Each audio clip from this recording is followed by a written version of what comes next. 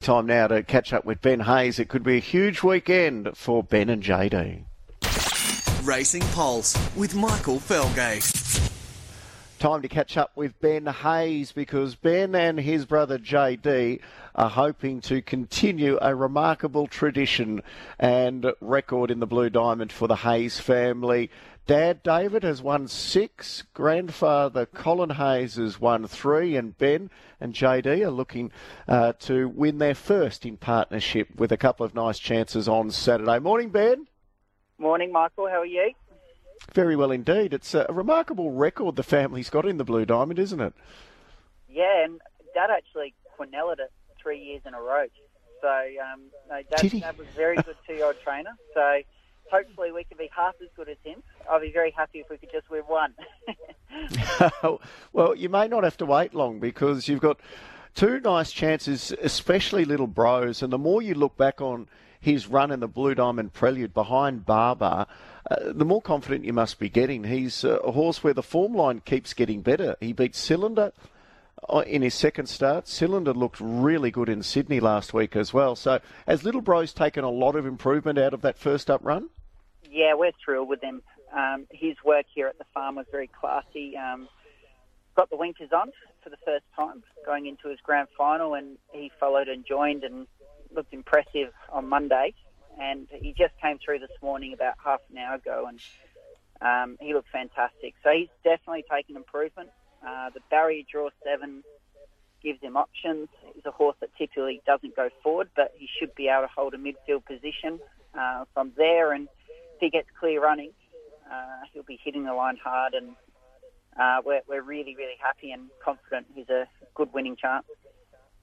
Can he be a little closer in the run, or is that his style? He needs to find his feet early. I think he can. I was surprised he got so far back first up. I think it was a little bit how the race was run and horses coming back in his lap. He ended up probably a pair or 2 further back than we were expecting. But from 7, it's a high-pressure race. I think there will be a lot of pressure from out wide, especially being on the lake side. So I'm hoping he can just hold a position, be in a good spot, and then just have plenty of running in the straight. So, but he's really improved and done everything right, and I wouldn't have any other horse. Was the plan always to have the winkers go on in the Blue Diamond? Look, we always had it up our sleeves, and we just worked him in the winkers, and the way he concentrated and the way he moved and the way he joined so quickly just really pleased us. So I think going into a grand final, it's a good gear change. Stablemate Arkansas Kid's drawn a lovely gate as well. Gate number 4 looked really good on debut, on wet ground on Cox Plate Day. Then nothing really seemed to go right in the Millennium in Sydney. How did he come through that? Yeah, we were very lucky in that race. He was involved in the full, and he was lucky he's an athletic horse. He was able to dodge it. And look, it wasn't a run really, just put a line through it. He actually went into the race underdone. He had a bad foot abscess leading into it, and ideally we'll be wanting to hit the Blue Diamond third up, but we're only second up here, and the improvement he's taken out of that run has been good. His work again was very good on Monday. Jai McNeil rode him and said it gave him a really good feel. So barrier 4, he should get hopefully a nice run in transit. He should be able to hold a position.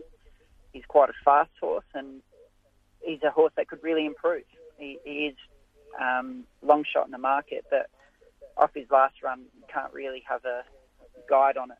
And on ability, he's probably a sharper horse than Little Bros. So it'll be interesting to see how he goes.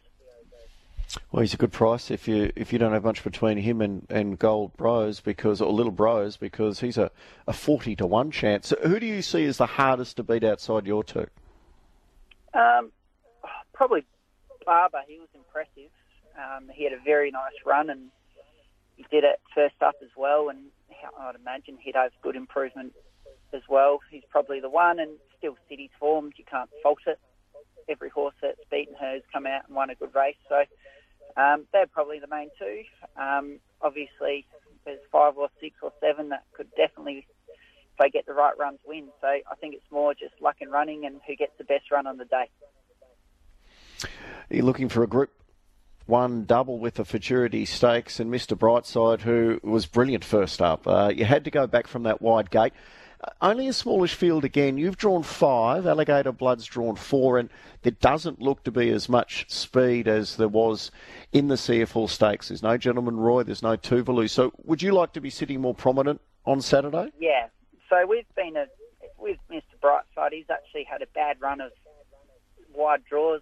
If you remember in the Cox Plate, he drew the widest as well and had to go back, and we had to go back first up because we didn't want to give him a gut buster, and he ran the fastest sectionals the entire meeting. And as a guide for me, Michael, last time Brightside raced, I'm thunderstruck.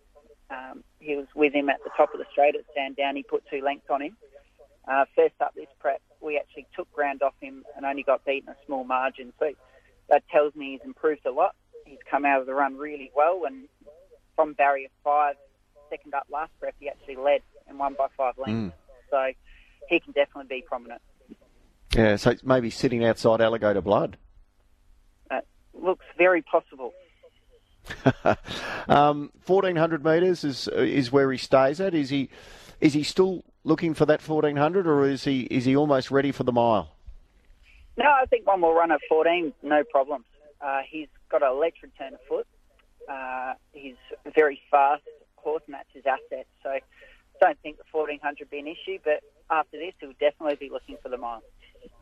Sounds like you're confident. I am. He's improved. I think he's strengthened. Obviously, there's very good horses in the race, and I really respect them all, but I think he's taken that next step this prep. You're having a throw at the stumps with Patrick in the Autumn Classic. Can you see him causing a boil over? I'm very happy with him.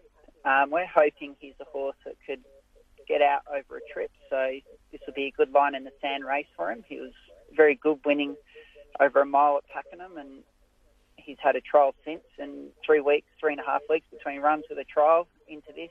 His fitness levels are great, so looks fantastic. It's a very, very competitive race. Some very good horses there, but wouldn't surprise me if he's finishing off nice and strong.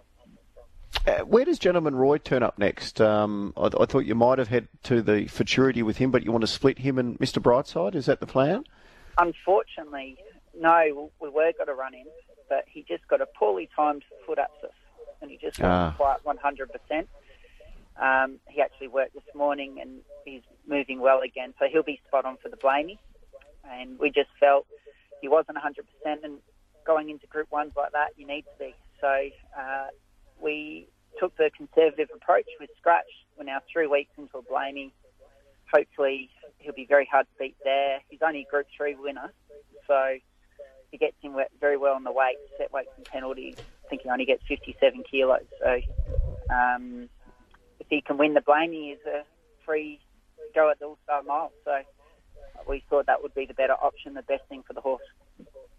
Well, it could be a huge weekend. Have you got a winner today or tonight or tomorrow night for us? Yes, got me on the... I think So Risque is ready to win tonight. Okay. Good on you, Ben. Best of luck, especially in the Diamond on Saturday. Thank you very much. Appreciate it. Thanks for having me.